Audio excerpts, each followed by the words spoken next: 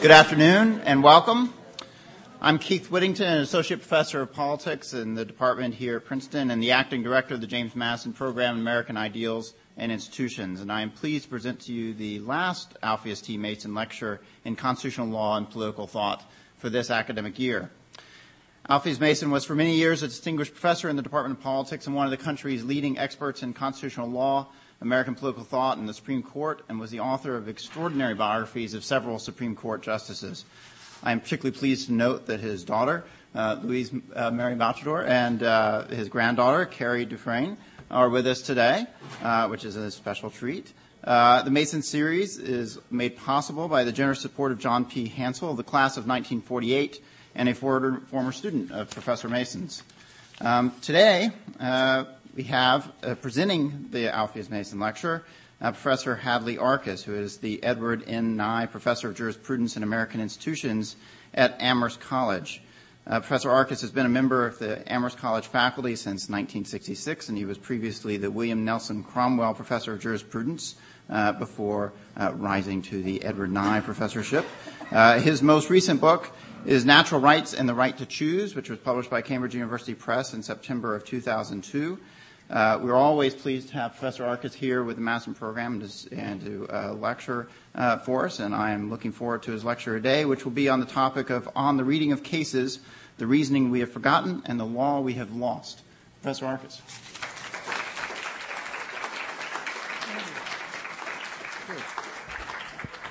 Thanks, Keith. I, too, have been to Arcadia.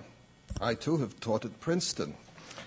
I want to thank you all for carving out the time to come out today to hear me. And I'm especially touched by old friends who've been here and protected me against hostile audiences in the past.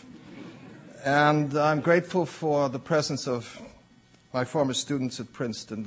My students have been just remarkably devoted. They still stay in touch with emails, and they seem anxious to get together whenever I get back.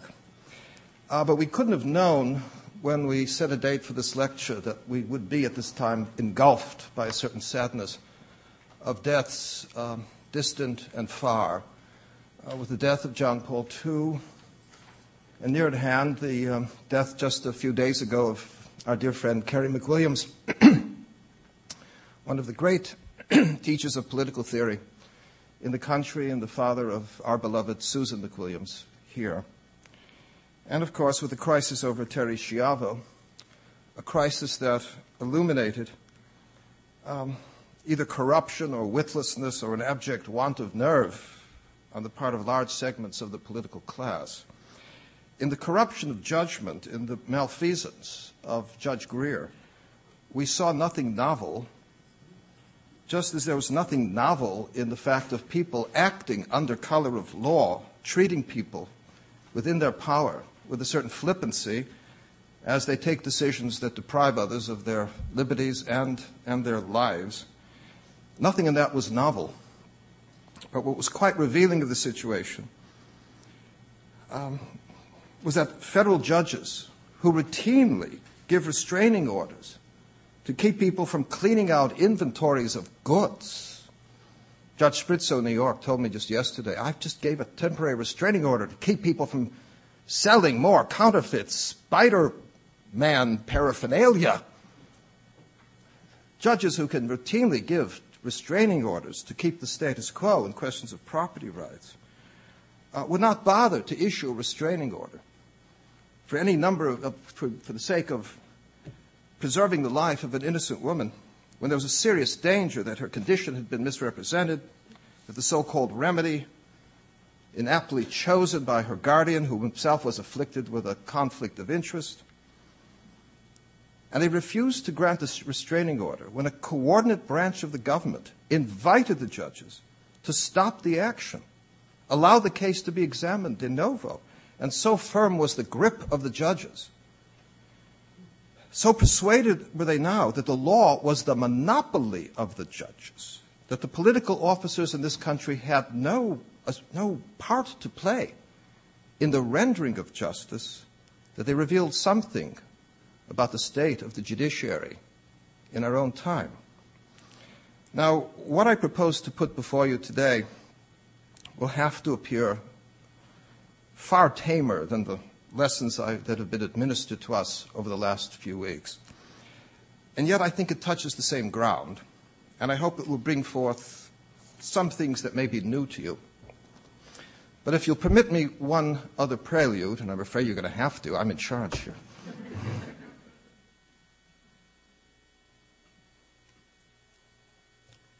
I've preserved over the years, to the massive discomfort of my wife, an interest in Henry James. And Henry James, you remember, he'd have these long, winding sentences where you couldn't tell what was being said until the very last word fell into place. I'm going to do one for you now, and you will not hear the last word. You would not hear the last word even if you were next to me, so I'll repeat it. It's from a piece called The Abasement of the Northmores. And the narrator is saying of Lord Northmore that he made politics, he made literature, he made land. He made a bad manner and a great many mistakes. He made a gaunt, foolish wife, 2 extravagant sons, and 4 awkward daughters. He made everything, as he could make almost everything, thoroughly pay. Thoroughly pay. Now, what I'm going to offer you today is not quite as curly as that, but I just ask you to stay with me until the very last piece falls into place. In an old style, I'd like to begin with things nearest at hand, and with things that don't come to us instantly as questions of moment in our constitutional law. So I'd like to begin with the actor Tim Robbins, who professed himself as wounded, deeply wounded, when he was disinvited from a 50th anniversary showing of Bull Durham at the Baseball Hall of Fame, and disinvited because of his opposition to the war in Iraq. The Baseball Hall of Fame, of course, is one of those private associations so thickly populating the American landscape. And like many other associations, it is sought to bring people together on matters of common interest by concentrating on the things they share and filtering out the things that divide them. And so without implying anything derisory about politics, many of these associations seek to avoid taking political stances or sounding arguments on either side of our controversies. But Robbins recoiled here, stung by this judgment. And with the imagination of the artist, he found in this small decision something truly portentous. It was part of the repression of dissent under Bush and Ashcroft.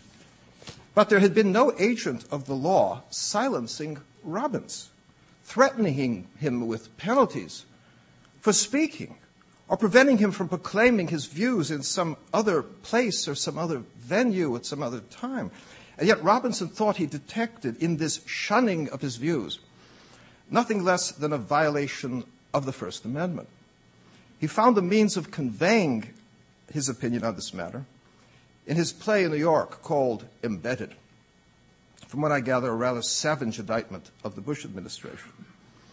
And in the midst of that indictment, he found a place for his own mistreatment at the hands of the Baseball Hall of Fame.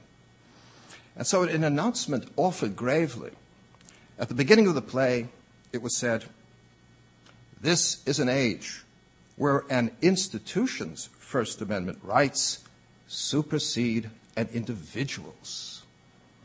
Apparently, the surprise came with a certain jolt for him, that organizations, private associations like the Baseball Hall of Fame, also bore rights under the First Amendment. The members had a certain claim to freedom of association, which entailed the freedom to preserve the character of the commitments that bring them together. A rejoinder of this kind, made to Robbins, would involve an appeal to principles long settled but are often forgotten and obscured, and yet quite firmly anchored, quite axiomatic, we might say, in the first principles of the constitutional order.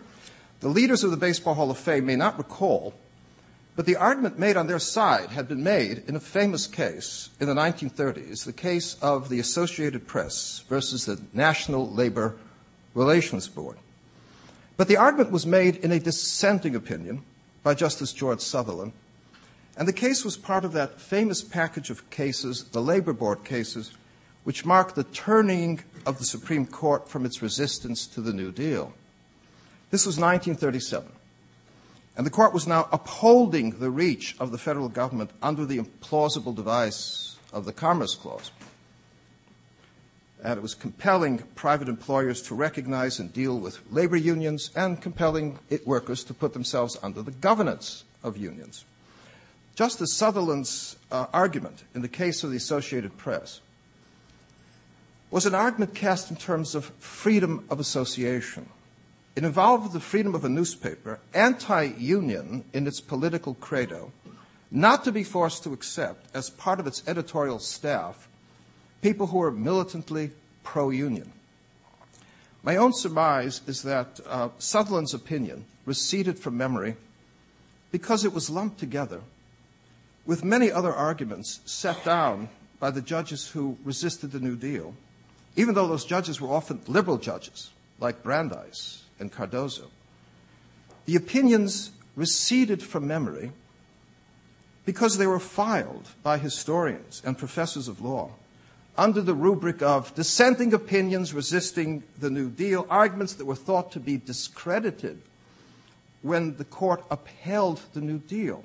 The implication, of course, is that those arguments, losing politically, were also intellectually discredited and refuted.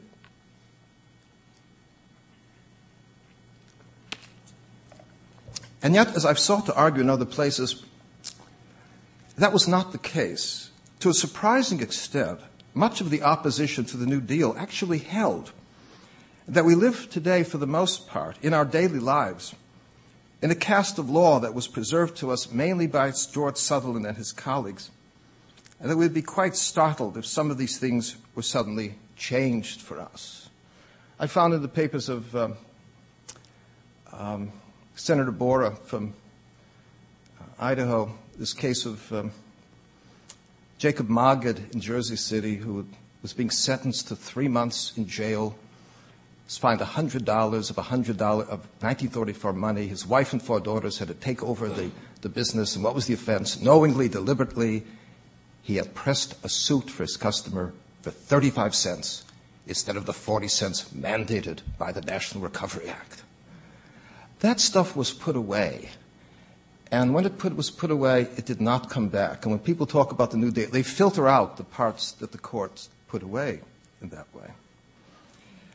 But we see today that arguments deeply compelling seem to have lost their currency or fallen out of our inventory of arguments familiar and understandable, readily usable, or because the cases containing these arguments have had their meaning stamped as they've been placed by historians under one political rubric rather than another. They may be classified as decisions of a conservative court at the end of the 19th century, the early 20th century, casting protections around business, or the court in the New Deal seeking to resist in the name of natural law, sensible regulations of the economy.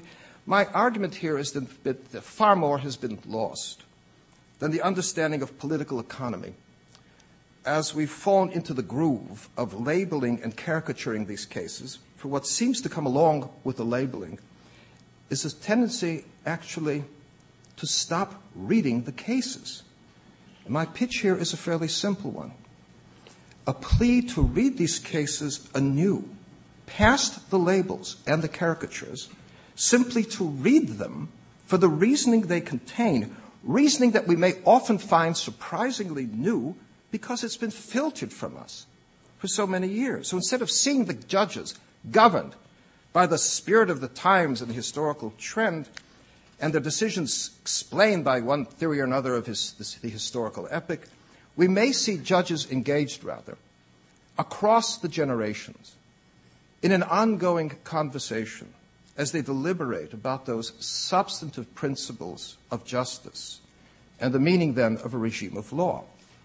Now, in making this argument, it could be useful to take some of those cases and translate them into terms or conditions different from the conditions in which they had been presented at the time. And so in recalling Sutherland's argument, or the problem that kicked in for Tim Robbins, let's imagine that we had a journal of the National Organization of Women, a journal that is emphatically and militantly pro-choice on abortion.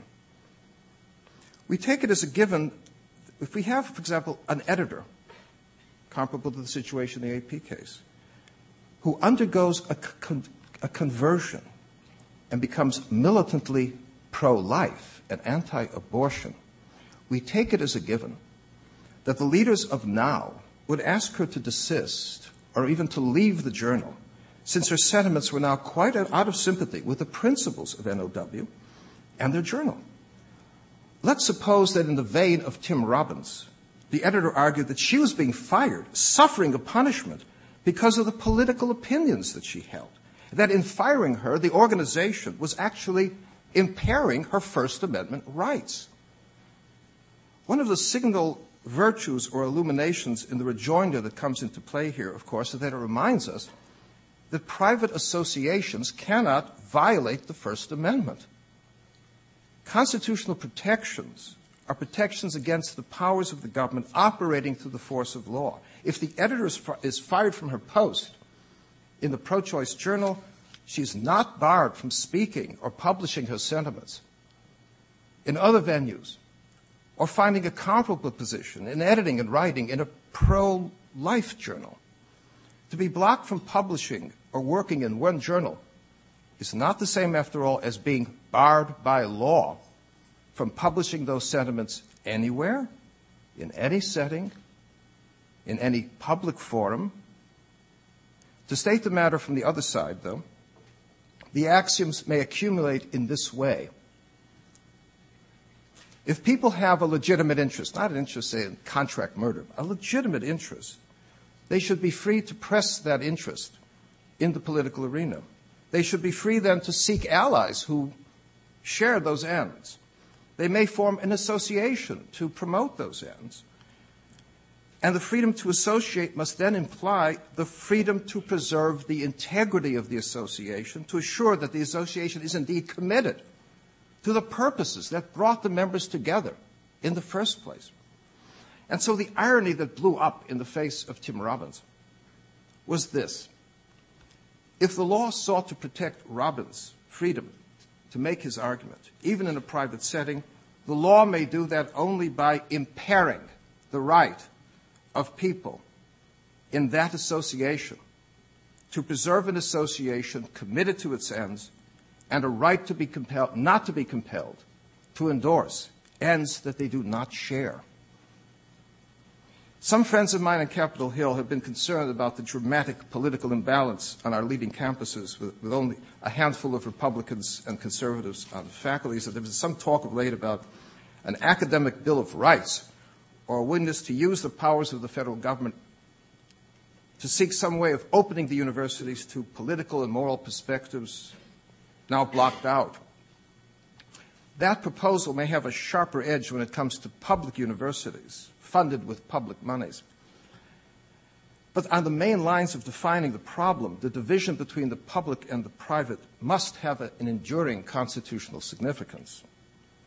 As a private entity, my own college, Amherst, could insist that everyone speak Latin or hop around on one leg on the campus.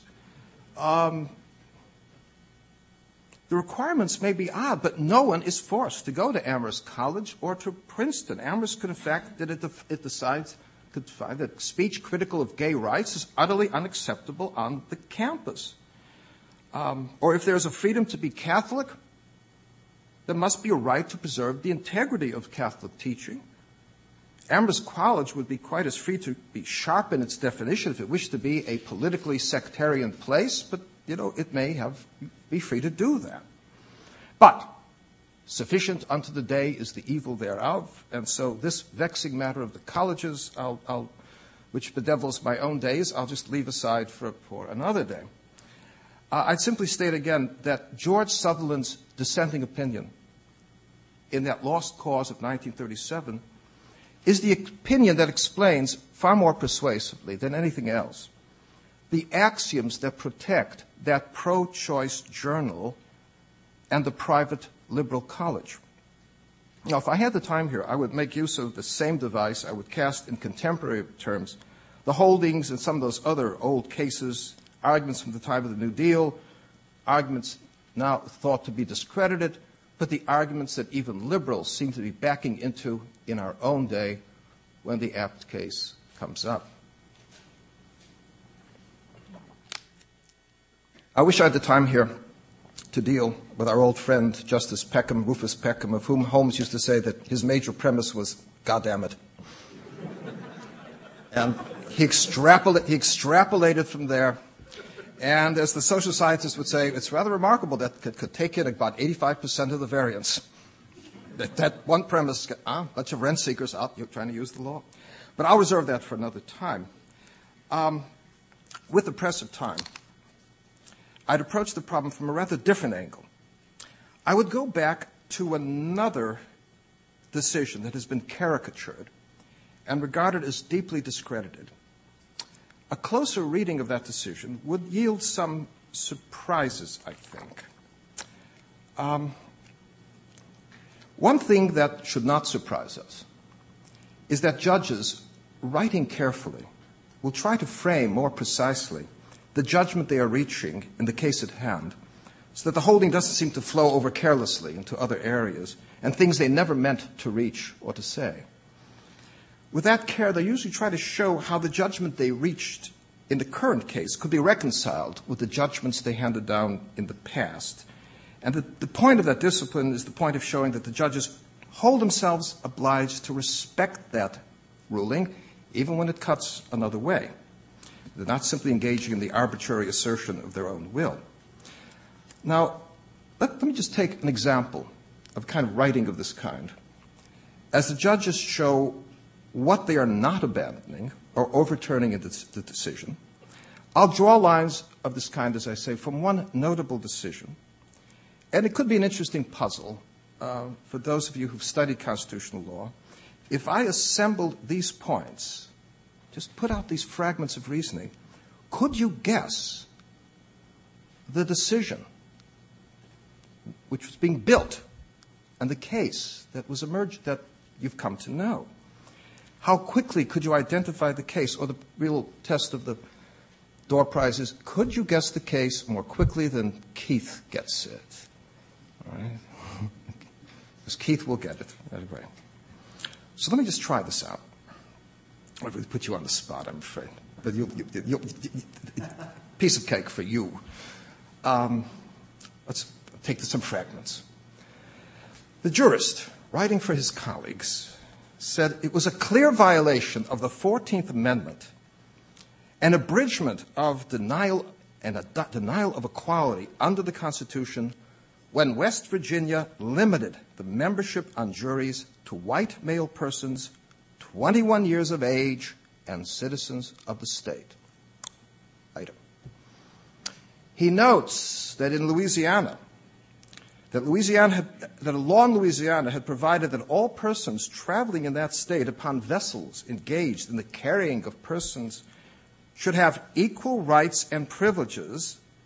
This is a law in Louisiana. Equal rights and privileges of these conveyances and suffered no discrimination based on color or race.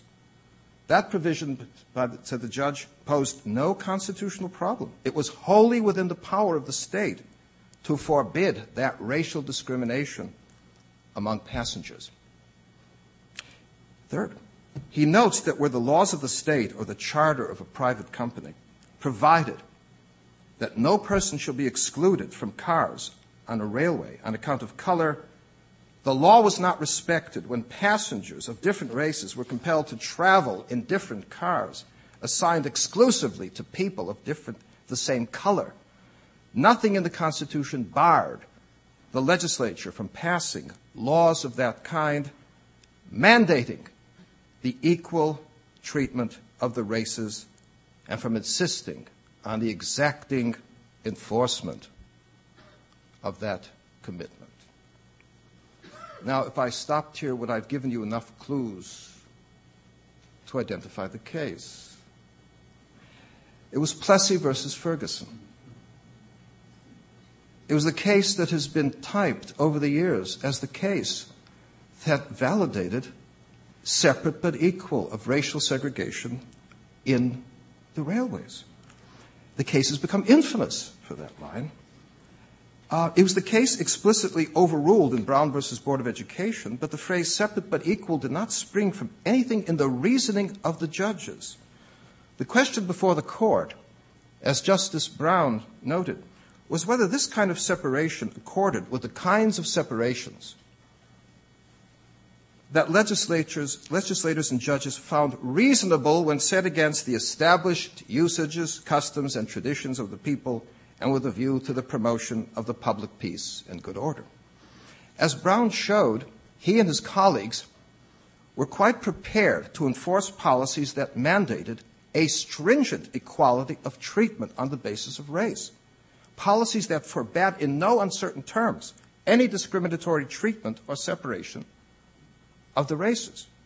With that sense of the matter, Brown made it clear that the court would not countenance any schemes suggested as hypotheticals in which a legislature could mandate that colored people walk on different parts of the street, or that white men's houses be painted white and colored men's houses black. The scheme was utterly untenable, as Brown wrote. It marked a clear design to denigrate in an utterly gratuitous way, with no connection to any reasonable, defensible purpose of the law. Well, then why was it reasonable to separate the races in railway cars under the current law? Well, it's worth being clear that the judges were not looking first to their own sentiments on this matter. The question, as they understood it, was just what degree of discretion lay in the judgment of a legislator as the legislators judged just what was fitting or reasonable. Again, the judges thought it quite reasonable for the legislature to insist that there be no discrimination at all. Now, might it be just as reasonable to mandate separation? That question would be measured, as Brown said, not by consulting feelings or sentiments of the judges, but by considering what was regarded as reasonable, according to the established usages, customs, and tradition. And as Brown and his colleagues made clear, in an interesting turn, it would not suffice as an answer to this question to cite the established usages, customs, and traditions in the South, in the enclaves showing a lingering, deep racial prejudice. The judges would also consider, in estimating the question, what was regarded as reasonable by judges and legislatures in the North and by the men who actually framed the 14th Amendment. As the judges canvassed the precedents, they found a host of decisions throughout the country that sustained as reasonable and legitimate the separation of the races in public railways. They found those judgments in courts in Illinois, Michigan, Pennsylvania, as well as in the border states of the South. They found in one signal case, of course, on the separation of children in the public schools in Massachusetts, that famous case of Roberts versus City of Boston, written by that preeminent anti-slavery jurist, Chief Justice Lemuel Shaw, the father-in-law of Herman Melville. And as Shaw judged this matter, he thought the decision of the city council in Boston to provide for that separation of the races was no less legitimate than the judgment of the same body that was reasonable to separate children in the schools on the basis of sex or on grounds of age and ability. That decision had come before the Civil War, but it couldn't have gone unnoticed by the judges that the same judgment would be seconded by the same men in Congress who had passed the 14th Amendment. The Congress that passed the 14th Amendment had a plenary authority over the schools in the District of Columbia. And as John Noonan, our scholar and federal judge, pointed out, it was hard to credit the notion that the same men who passed the 14th Amendment thought that the logic of that amendment barred the segregation of children in the schools in the states when they didn't think that it barred the segregation of children within the District of Columbia thoroughly, fully under the control of Congress. Okay? And yet, even more than that, the judges in 1896 were close enough to the experience to know that Lyman Trumbull, who had managed the 14th Amendment on the floor of the Senate, had assured his colleagues up and down that nothing in the logic of the 14th Amendment could possibly invalidate those laws on miscegenation in the states that barred marriage across racial lines. And as everyone knew at the time, there wasn't the ghost of a chance that the 14th Amendment would have passed had Trumbull not offered those assurances on the laws of miscegenation. And so, again, how did this matter look to judges, those judges in 1896 weighing the question and looking beyond their own sentiments, once again, for guidance? It had to be clear to them that in the judgment of the most liberal statesmen of the time, in the most liberal states, the 14th Amendment did not forbid legislatures from providing for the separation of the races in marriage, in public schools, and in public conveyances. That's all. Now, unless the judges were able to come up with some compelling principle appealing to a deeper logic, the limited question before the judges rather settled itself. This might not be the judgments that accorded with the sentiments of the judges, but the judges could not say in any obvious canvassing of the legal judgments at the time that the Constitution forbade the judgment made in this instance by the legislature of Louisiana. Even the judgment of the framers of the 14th Amendment could not have been brought to that argument.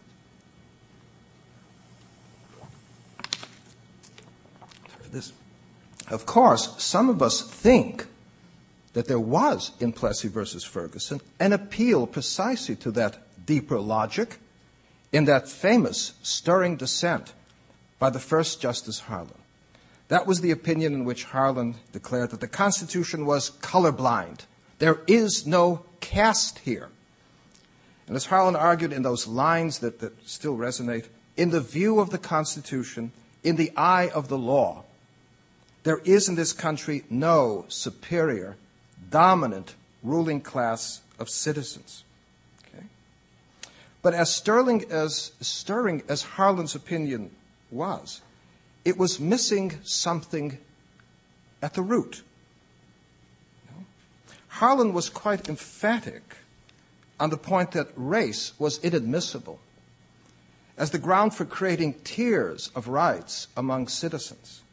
But was race equally inadmissible in creating rights of tiers, tiers among persons, as in determining which class of persons would have access to the rights of citizenship?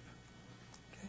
In the sweep of his opinion and the design of his argument, Harlan remarked that there is a race so different from our own that we do not permit those belonging to it to become citizens of the United States.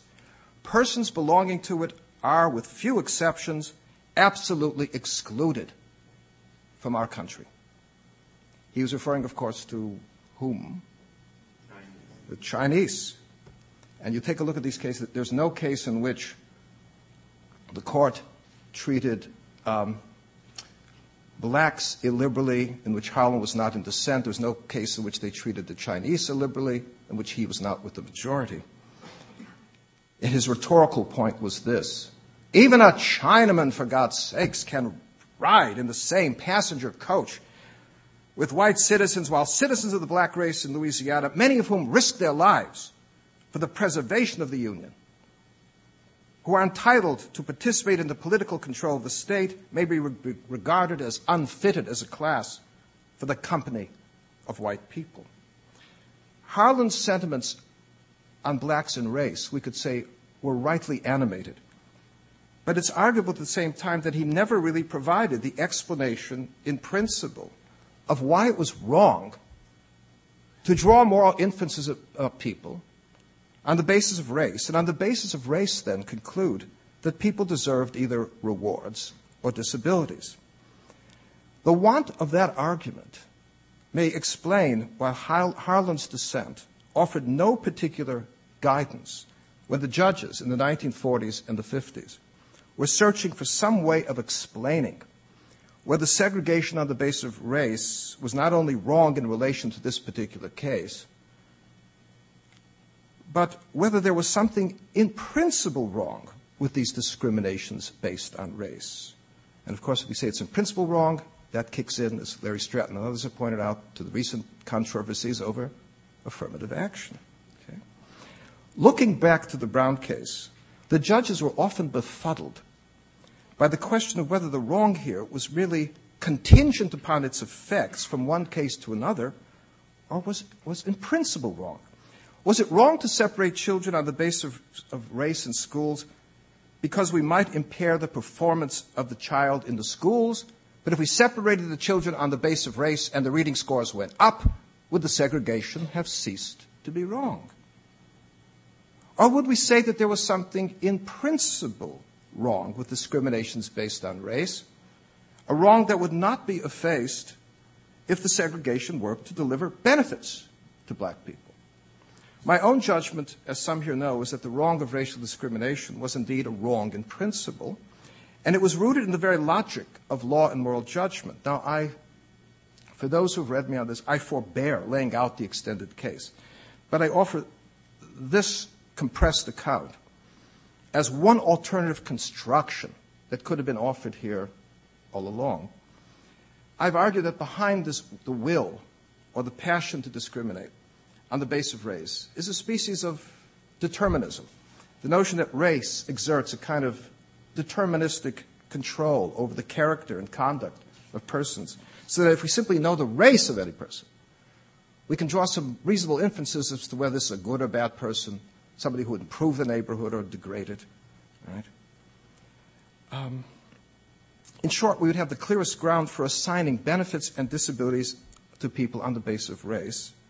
But if this sense of things were true, then none of us could plausibly bear responsibility for his own acts. For each of us would be determined in his conduct by his race. It might be said in this respect that the willingness to discriminate on the basis of race denies that moral autonomy or freedom that is the very premise of our standing as moral agents. If we were not in control of our acts, we would never deserve punishment at the hands of the law, neither would we ever deserve praise for anything we did. It's an axiom of the law, and indeed of moral judgment, that we may not hold people blameworthy or responsible for acts they were powerless to effect. And so in all strictness, it could be said here that if discrimination on the basis were not wrong, then literally nothing could ever be wrong, for there'd be no plausible standards of right and wrong to which persons may be held accountable. The whole language of moral judgment would be stripped of its meaning. Okay? The judges over many years were reaching out for something of this kind. God, I remember, on the side, Bill Hasty was part of the NAACP's team. Judge Hasty was a trustee of Amherst. He told the story of arguing one of the cases in the 1940s, and Wiley Rutledge leaned in and said, but Mr. Hasty, wouldn't you say that racial discrimination, segregation is wrong in principle? He said, well, Your Honor, that's not the argument we want to make today. They were arguing it very narrowly. And he leaned in again, but Mr. Hasty, wouldn't you say it's in principle wrong? And then Bill Hasty said, I gave him 12 minutes of pure bullshit so that he'd never ask me that question again. Because that's not how we were casting the argument. The judges were reaching for something of this kind, and yet they never did break out of the scheme of identifying the wrong in any case as contingent. Contingent, that is, on the injuries that could be produced, say, in schools or the assignment of jobs. I recall a venerable professor of law at the University of Chicago in the 1960s asking, well, how did the judges make their transition from racial segregation in schools to swimming pools? Are you contending that if somebody can't swim, his learning is going to be impaired? The wrong of segregation in schools could not be confined simply to the segregation of schools. What I've argued over the years is that the judges here kept confusing principles with the instances in which those principles could be manifested. There may be racial discrimination in access to tennis courts, to swimming pools, to copying machines, but what we should grasp is that we have the same principle, and that a principle could be manifested in a numberless multitude of instances. If we know the principle by which that ball rolls down the inclined plane, varying by the angle of inclination, we don't have to ask if it's a blue plane or a yellow plane, or a plastic ball or a steel ball. We understand that the principle can be manifested in a numberless variety of instances. Okay? We would not need a separate right to play tennis or a constitutional right to use the Xerox machine. Right? And yet that confusion persisted among our jurists. There is probably no more dramatic case under this head than the case that provides my final case in point and carries me through to the summation of my argument. And the case that stands out here so tellingly in my mind, this isn't very elegant, I'm sorry. One day the Madison program will have to buy glasses. Put that on the budget. There's probably no more dramatic case that stands out here so tellingly as Loving versus Virginia in 1967, when the Supreme Court confronted a case arising from the old laws of miscegenation in the states. And in this instance, it was a law in Virginia that barred marriage across racial lines. And when the case reached the Supreme Court, Chief Justice Warren said, in opening the case, a remarkable line, he said, "This case presents a constitutional question never addressed by this court." Really? A case never addressed? The court never addressed yet a case on racial discrimination? Laws that impose discrimination? Or a case on marriage? I raised the question once of what the judges might have done if the case involved a law in Florida that barred business partnerships across racial lines. And it involved two partners, a black man and a white man, who both decided to buy a delicatessen. And we could call the case Zabar's versus Virginia. Would the judges have said, we've never confronted a case of this kind? We've never seen it. And would what came out of it be the articulation of a right to own a delicatessen? Well, as I've had the occasion to argue, the case had no more to do with a, quote, right to marry. The judges could have dealt with that case without saying a word about marriage. Okay? And as they recognized, marriage can be, even though there's a right to marry, marriage can be restricted for many reasons, as rage, of age and affinity and so on. The drift of the judges into new confusions about marriage was a sign of the fact that, once again, they had not been clear on the principle of the case.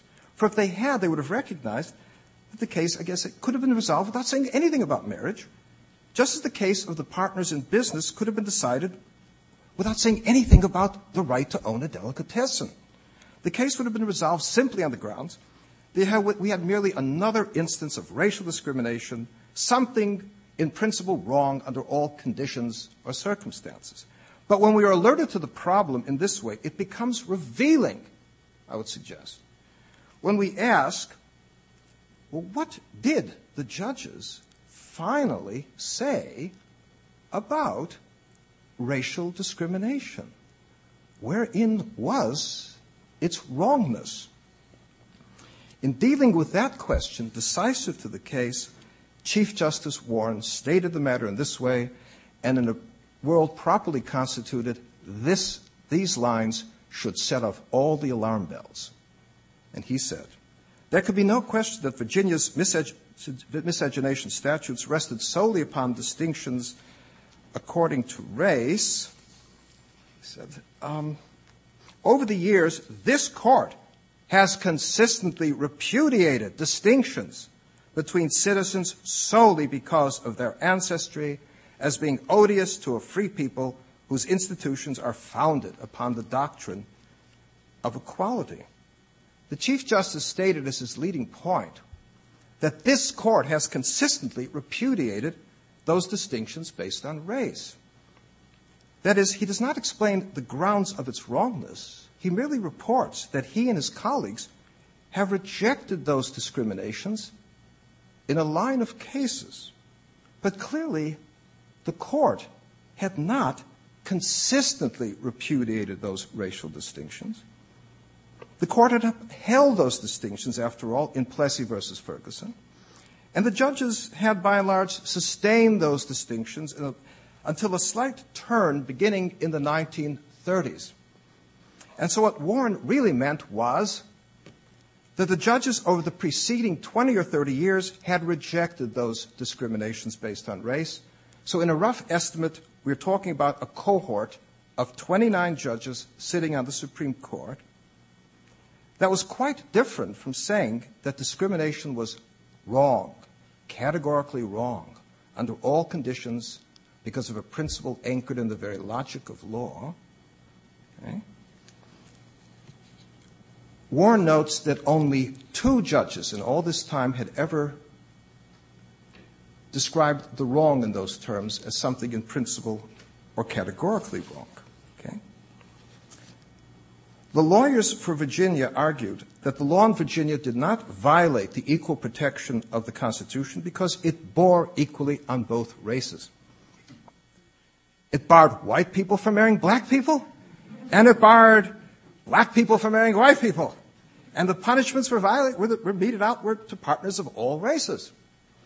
The state cited here a case from the Supreme Court in the 1880s dealing with the punishment of adultery and fornication in Alabama. The law had inflicted penalties far more severe on couples of mixed races. But the court sustained that judgment because, after all, it applied equally to both races. When you punished the couple of mixed race, it punished the white member of the couple as well as the black member of the couple. But there's a certain sleight of hand here on the part of Chief Justice Warren. That the law passed constitutional muster because it barred whites from marrying blacks as it barred blacks from marrying whites. The Chief Justice treated that argument as the argument of Virginia. And so it was.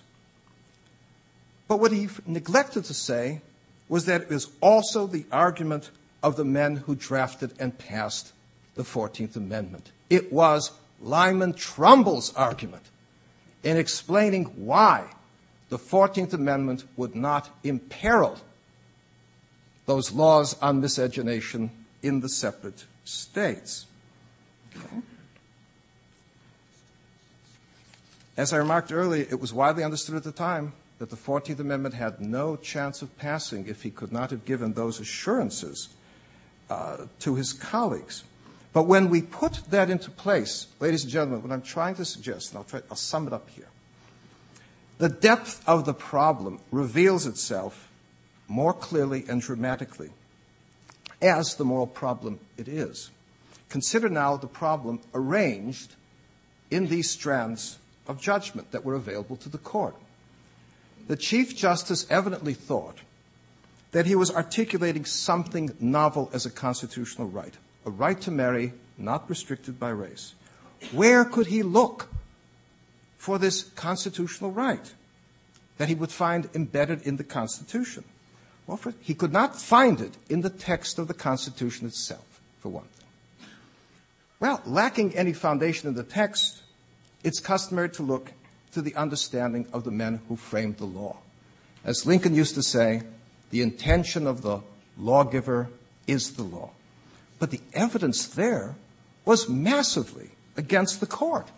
For the understanding of the legislature was indisputably clear, and quite as indisputably, it was at odds with the conclusion that the court was now drawing from the 14th Amendment. But these points of no small importance do not close the problem. Another path of exposition begins with the recognition that, of course, none of us can realistically claim to know all of the implications that spring from his own principles. The life of moral judgment is a life in which we're persistently open to discovering implications of our principles that have gone hitherto unforeseen. Okay? From this perspective, it's hardly an egregious fault in Lyman Trumbull and his colleagues that they could not see all of the implications that sprang from the principles that they were articulating. And if Trumbull and his colleagues had been clear about their own principles, they might have recognized that the same principles that enjoined us to draw no moral inferences on the basis of race about people would also enjoin us not to infer that a person of a different race would be utterly unsuitable, unfitting in character as a partner in marriage.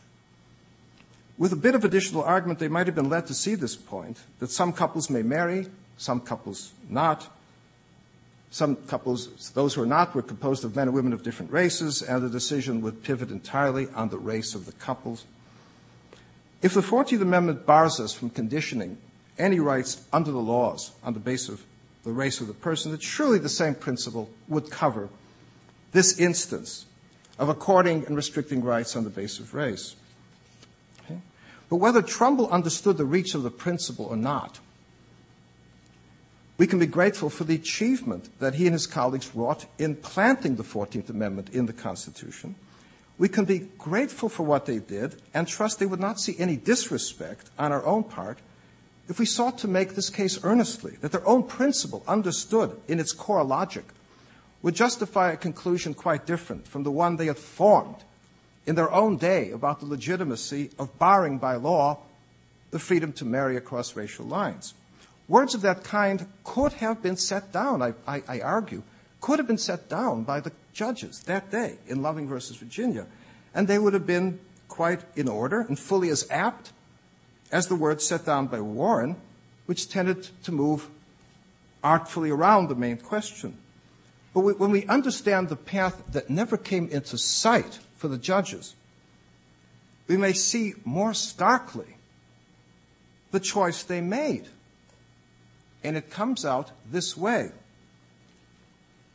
The judges realize that they cannot cite on their side the text of the Constitution, nor can they find support in the intentions of the people who framed that part of the Constitution. At that point, they had the possibility of making a case in principle, which emerged from the logic of the 14th Amendment and sought to show in their reasoning that they were drawing from the deep principle of the 14th Amendment. But instead of making that move, they did something notably different. They said that these judgments, reached by statesmen and jurists of the past, were not in accord any longer with the judgments reached by 29 men who had rendered judgments in the name of the court over the past 30 years. When the matter is finally posed in this way, we may earnestly ask, why should the judgment of those 29, if it's simply the numbers, why should they be given precedence over, A, the text of the Constitution, the understanding of the framers of the 14th Amendment, or C, the understanding of all those congressmen who voted for the amendment and the legislators who voted to ratify it? If we removed from the problem the principle that explained the wrongness, finally, of racial discrimination, if we put that matter wholly out of the picture, on what conceivable ground could we say that this bunch of 29 judges should rightly be given an authority that transcends all of the rest? It can't be anything magical in the number 29. Nor could it be that these were the more recent judges pronouncing on the most recent cases, because the whole logic of a Constitution is that the Constitution coming earlier must override legislation coming later. But wanting any other explanation, the possibility must hover that the only ground for this assertion of the authority of this band of 29 is that the judges on the scene now have indeed the power to make the decision. But when stripped in that way and cleared of legal language, this claim of the judges seemed to reduce to the claim brought forth so tellingly by Rousseau, that power, and rejected by Rousseau, that power itself is the source of its own justification. In the case of Brown versus Board, the court could have taken the occasion to explain the principle, do something similar to what I've set up here. But once again, the right decision was made, we think, but on grounds that were even more curious and possibly disturbing than the reasoning in the case of marriage.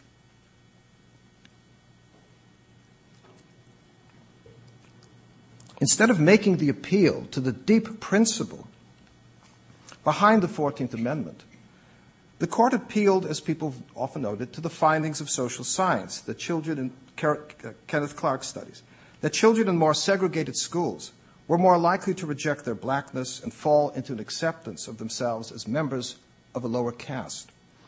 But the embarrassment of this argument, brought out by several commentators, was that the social science cited by the court pointed in a direction quite opposite from the conclusion drawn by the court. In the experiments done by Kenneth Clark, it was the children in the more integrated settings in Massachusetts who were more likely to reject their blackness and evince a sense of hurt in the awareness of their race than the students in the more segregated settings. And so the variation added by the court here might have been even worse than the performance in Loving versus Virginia. The judges could not rely on the text of the Constitution. They could not rely, quite evidently, on the understanding of the framers of the 14th Amendment. They would let the decision rest on social science, and when the social sciences yielded findings quite opposite to those of the conclusions drawn by the judges would simply pronounce the findings of the social science to be otherwise. Okay? By the time we've laid bare these strands of judgment, it should be clear that whatever else they describe, they don't describe the vocation of jurists, concentrating their learning and their wit on explaining those deep principles that finally govern our judgments on the things that are just or unjust, right or wrong. We would find, in short, a description of power without discipline or restraint, power that merely feeds on itself and cites power alone as the ground of its justification. My pitch here again, and I am closing, is that the things I've drawn out from these cases are often at odds with a common or prevalent view of what these cases mean or what they've established in our law. And what I've brought out in these cases often runs counter to the caricatures or the cliches that have fixed their meaning, whether those decisions have been condemned as reactionary or praised as progressive. Either way, the reasoning of the judges, read closely, seems to have faded from view when the cases have been folded into some grander historical theory of what the court has done in different epochs or the motives that might have been driving the judges. My old teacher, Leo Strauss, in a lesson now grown familiar, used to encourage us to understand people first as they understood themselves. That we first try to understand them and their arguments before we presume to speak of their motives as an alternative to dealing with their arguments. But to understand these judges as they understood themselves is to show the patience first to attend seriously to the reasons they have given and the way they shaped their arguments. I've suggested here that we're more likely to avoid a false account if we start with the assumption that seems to run counter to the fashions of our own day. Instead of explaining the judge by the zeitgeist of the time or looking for his class interests, I suggest that we start with the assumption that the reasons he sought so carefully to explain at the time to his colleagues who were open to be persuaded that those reasons might be as plausible now in persuading the colleagues now on the scene.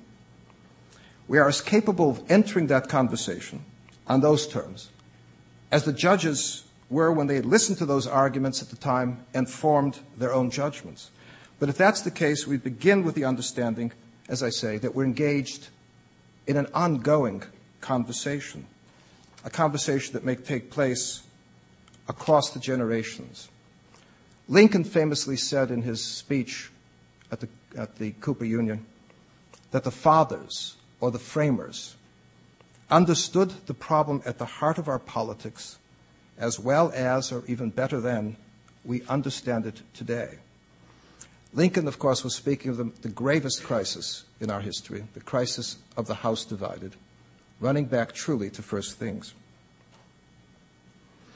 But my own conviction has taken hold that with time that what Lincoln said about the framers and slavery could as well be said about anything else in our current politics. No, the founders did not anticipate the problem of research on embryonic stem cells or the complications wrought by emails and computers. But they understood that any device, any act, anything we could name could be directed to a wrongful purpose. The founders understood that people could seek to relieve their own conditions or dissolve their own predicaments at the expense of others, or even by sacrificing the lives of innocent people they did not know. The very notion of a constitution implies that one finds a certain wisdom in being ruled by an earlier generation of statesmen with an uncommon knack of tracing their judgments back to first principles. That means, in effect, that in the most practical way, we indicate that we would rather take our chances that Alexander Hamilton and James Madison got it right, even when it means restraining the decisions made by Ruth Ginsburg or David Souter, even by Bill Frist and Harry Reid. And yet none of that makes sense unless we suppose that there is indeed a political truth or a wisdom about the way we live that holds true across the epochs, that it's indeed possible to have a conversation across the generations about the terms of principle on which we're governed.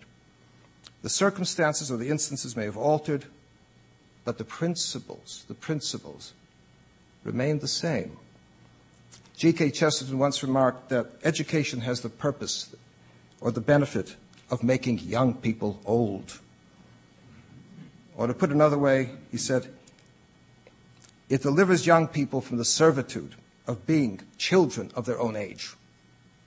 In that vein, we might say once again, and say here finally, that we would show a better wisdom if we began at least by taking seriously the possibility that those judges and statesmen of an earlier time, even those judges who've been sort of thrust aside on the losing side of these cases, there's those jurists and judges of an earlier time may have understood our current situation as well as, or better than, we understand it today. Thank you.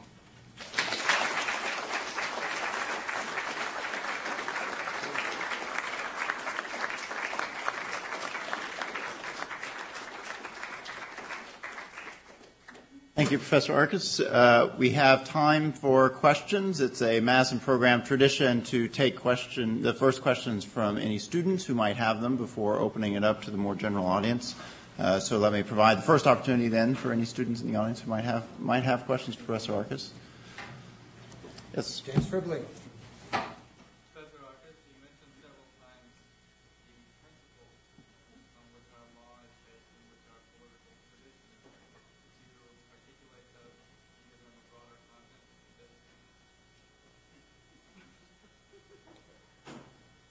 this? The speech was nearing Castroite length, I'm afraid, already. Somebody once said, is there any principle to which all of this reduces? I said, well, never buy retail could be one. Let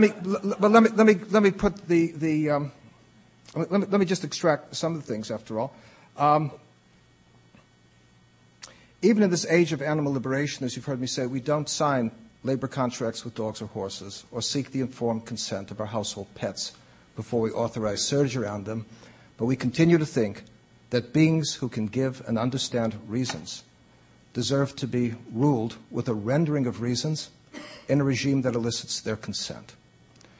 And when you put those things in place, I think you have the rudiments of this understanding that anyone who denies that proposition, as Lincoln said, as Jefferson said, must assume that the mass of mankind were born with saddles on their backs and that a privileged few were born with spurs on, ready to ride them. And so, of course, the argument was originally cast that no man was by nature the rule of other men in the way that God was by nature the ruler of men, and men were by nature the rulers of dogs and horses.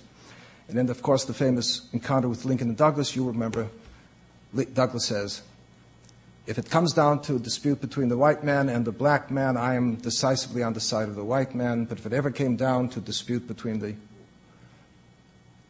black man and the crocodile, I'm on the side of the black man. And Lincoln, who never had the advantages of analogies tests, said, what Douglas is telling you is that the crocodile is to the black man as the black man is to the white man.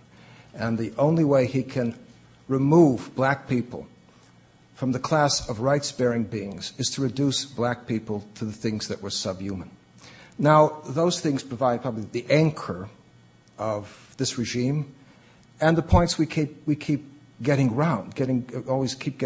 And, of course, James Wilson and the others would articulate just what we expect of that ordinary biped who conjugates verbs, the one who says to us, really, does it say anything about the laws of Massachusetts or New Jersey about stealing dentures, squash rackets?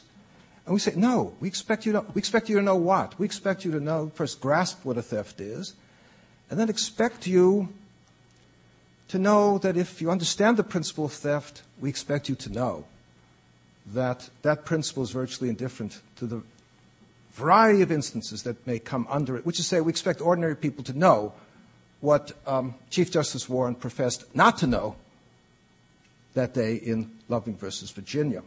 That's where I would sketch in. Is there something else that you wanted to draw me out on for another 2 hours? Yeah. And let me take another question. Yeah, Jim. You said that human beings deserve to be given reasons, right? And I see what's coming. Okay.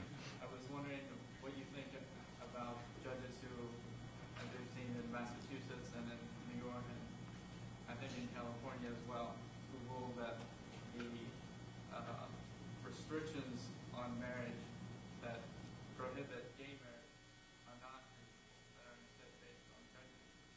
And what would you say then to perhaps a more extreme view, but which may be coming in the future, of a justice who says that the rules that restrict marriage to only two people are at the same time based on those same kinds of prejudices, Sure. based on a particular religious view? Okay, and I know there are going to be other questions. So let me try to, I used to say in circumstances of this kind, I may have to compress these remarks Hebraically by omitting the vowels.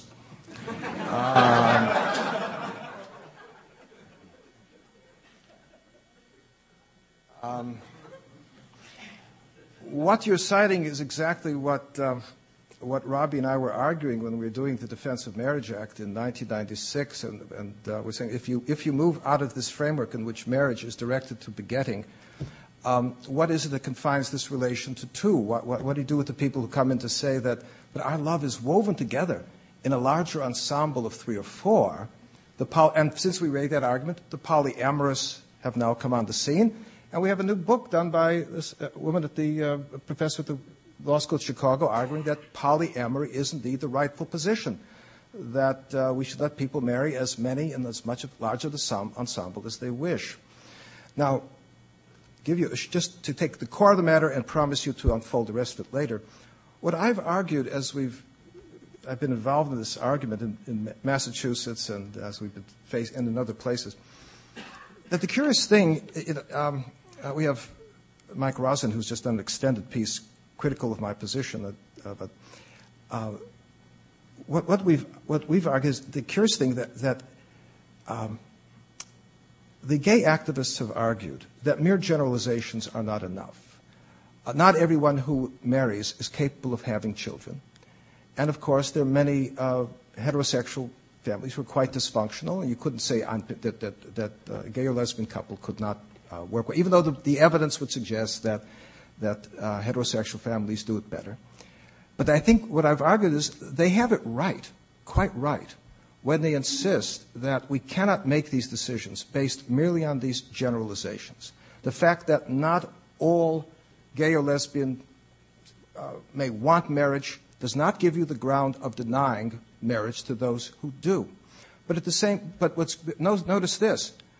When they say that not all marriages will bring forth children, what they're saying to us is we are establishing as the ground of an argument the most demanding standard you can put in place. We are demanding nothing less than a categorical proposition before you start making laws. A proposition that answers to the question, is it necessarily true that all couples will beget children? I say that's exactly the right form of the argument. It's a very demanding standard. But once you put that into place, I think a kind of political jujitsu comes into order. That argument, those terms become the sources of very difficult arguments that the advocates of same-sex marriage, I don't think, have been able to deal with. And they might be, if we grant this, why not bring back polygamy or the polyamorous couple?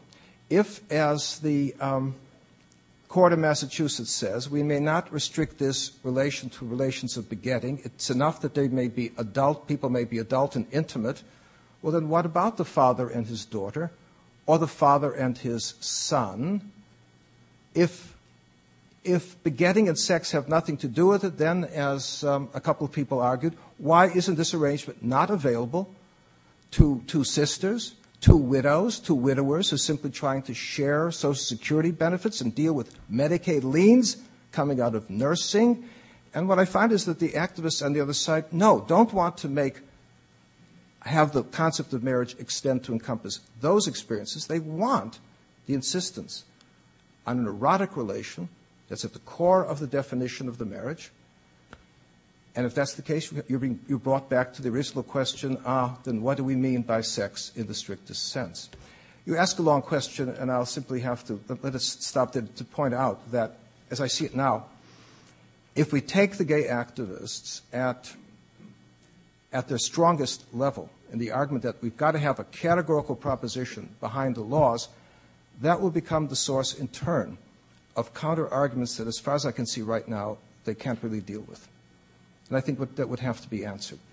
Because if marriage is taken out of this shape to encompass widowers or several people, I think it will cease to have that special significance that makes it, for so many people, such a desirable thing.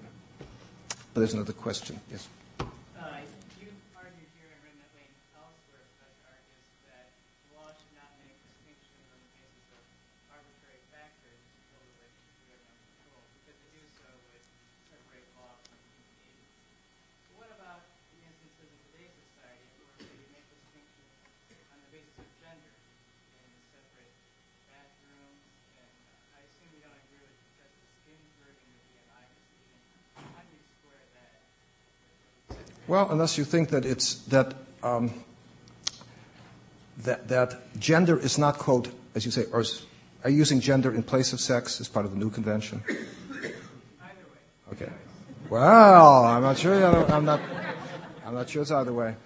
Unless we understand that that the difference in sex is, in fact, not a peripheral matter, but, in fact, quite central to the relation we're talking about. And many black activists are just offended by the notion that people would assimilate the argument over same-sex marriage to this matter of restrictions based on race in marriage. We are dealing with men and women. Now, when it comes back to the separate law, we do have We don't have separate locker rooms we don't have separate teams for blacks and whites, but apparently even many liberal institutions still think it's legitimate to have a women's soccer team and a women's tennis team. Something else is at work. And it could be that what we think here is that the differences here are not merely statistical. We don't say men are less likely to have children than women. We say, no, in fact, that's not a matter of a generalization. And if it's not a matter of generalization, I think the argument arises quite plausibly that there is something in our natures, that we are wired for certain kinds of attractions. And under those kinds of conditions, it may be a sign of prudence that we don't have men and women undressed passing commonly before one another. You may have certain places where people feel sufficiently emancipated to carry it on. I say, well, good luck to them. But I think those people who are a little reluctant to encounter that experience may not be simply labeled as people of kind of a diminished sensibility, that there's something more rooted in our natures that may explain what that affinity is. It's not merely an accident that things are constituted in that way. So I guess part of the argument, now I mentioned Mike Rawson, who's who's a regular at these things, product of the University of Chicago, my school. Mike has done an impressive, Mike is not a sort of a law professor by trade, but he did a just impressive piece trying to show that there is a sort of people of mixed sexual characteristics as a regular feature and raising this kind of question about where the lines are. And that's a more complicated argument that I may have to forego. But again, the main lines of my argument is that, another way, if we are talking about who is fitted to be a citizen in a republic, who understands what it means when he's exercising a vote, that he is affirming the rightness of a regime of consent, not only for himself, but for all others, that he would not vote that regime out and vote out the protections that it offers. We understand that. And we say, how do we identify somebody like that? Color of eyes? No. Height, weight? No.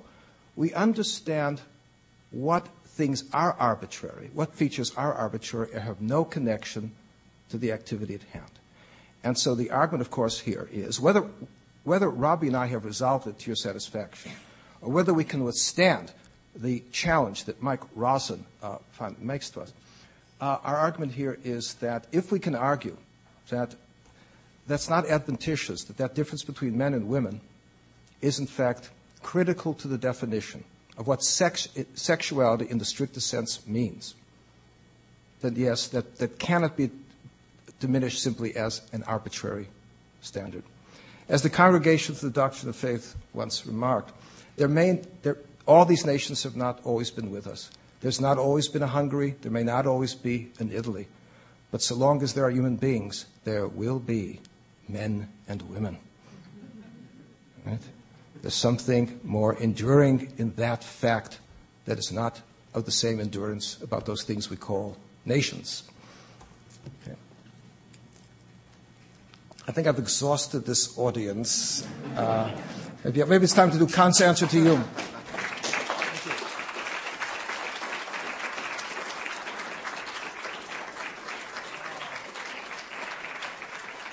Thank you again, Professor Arkes, and you're welcome to join us and Professor Arkes outside a reception just outside the door. Thank you.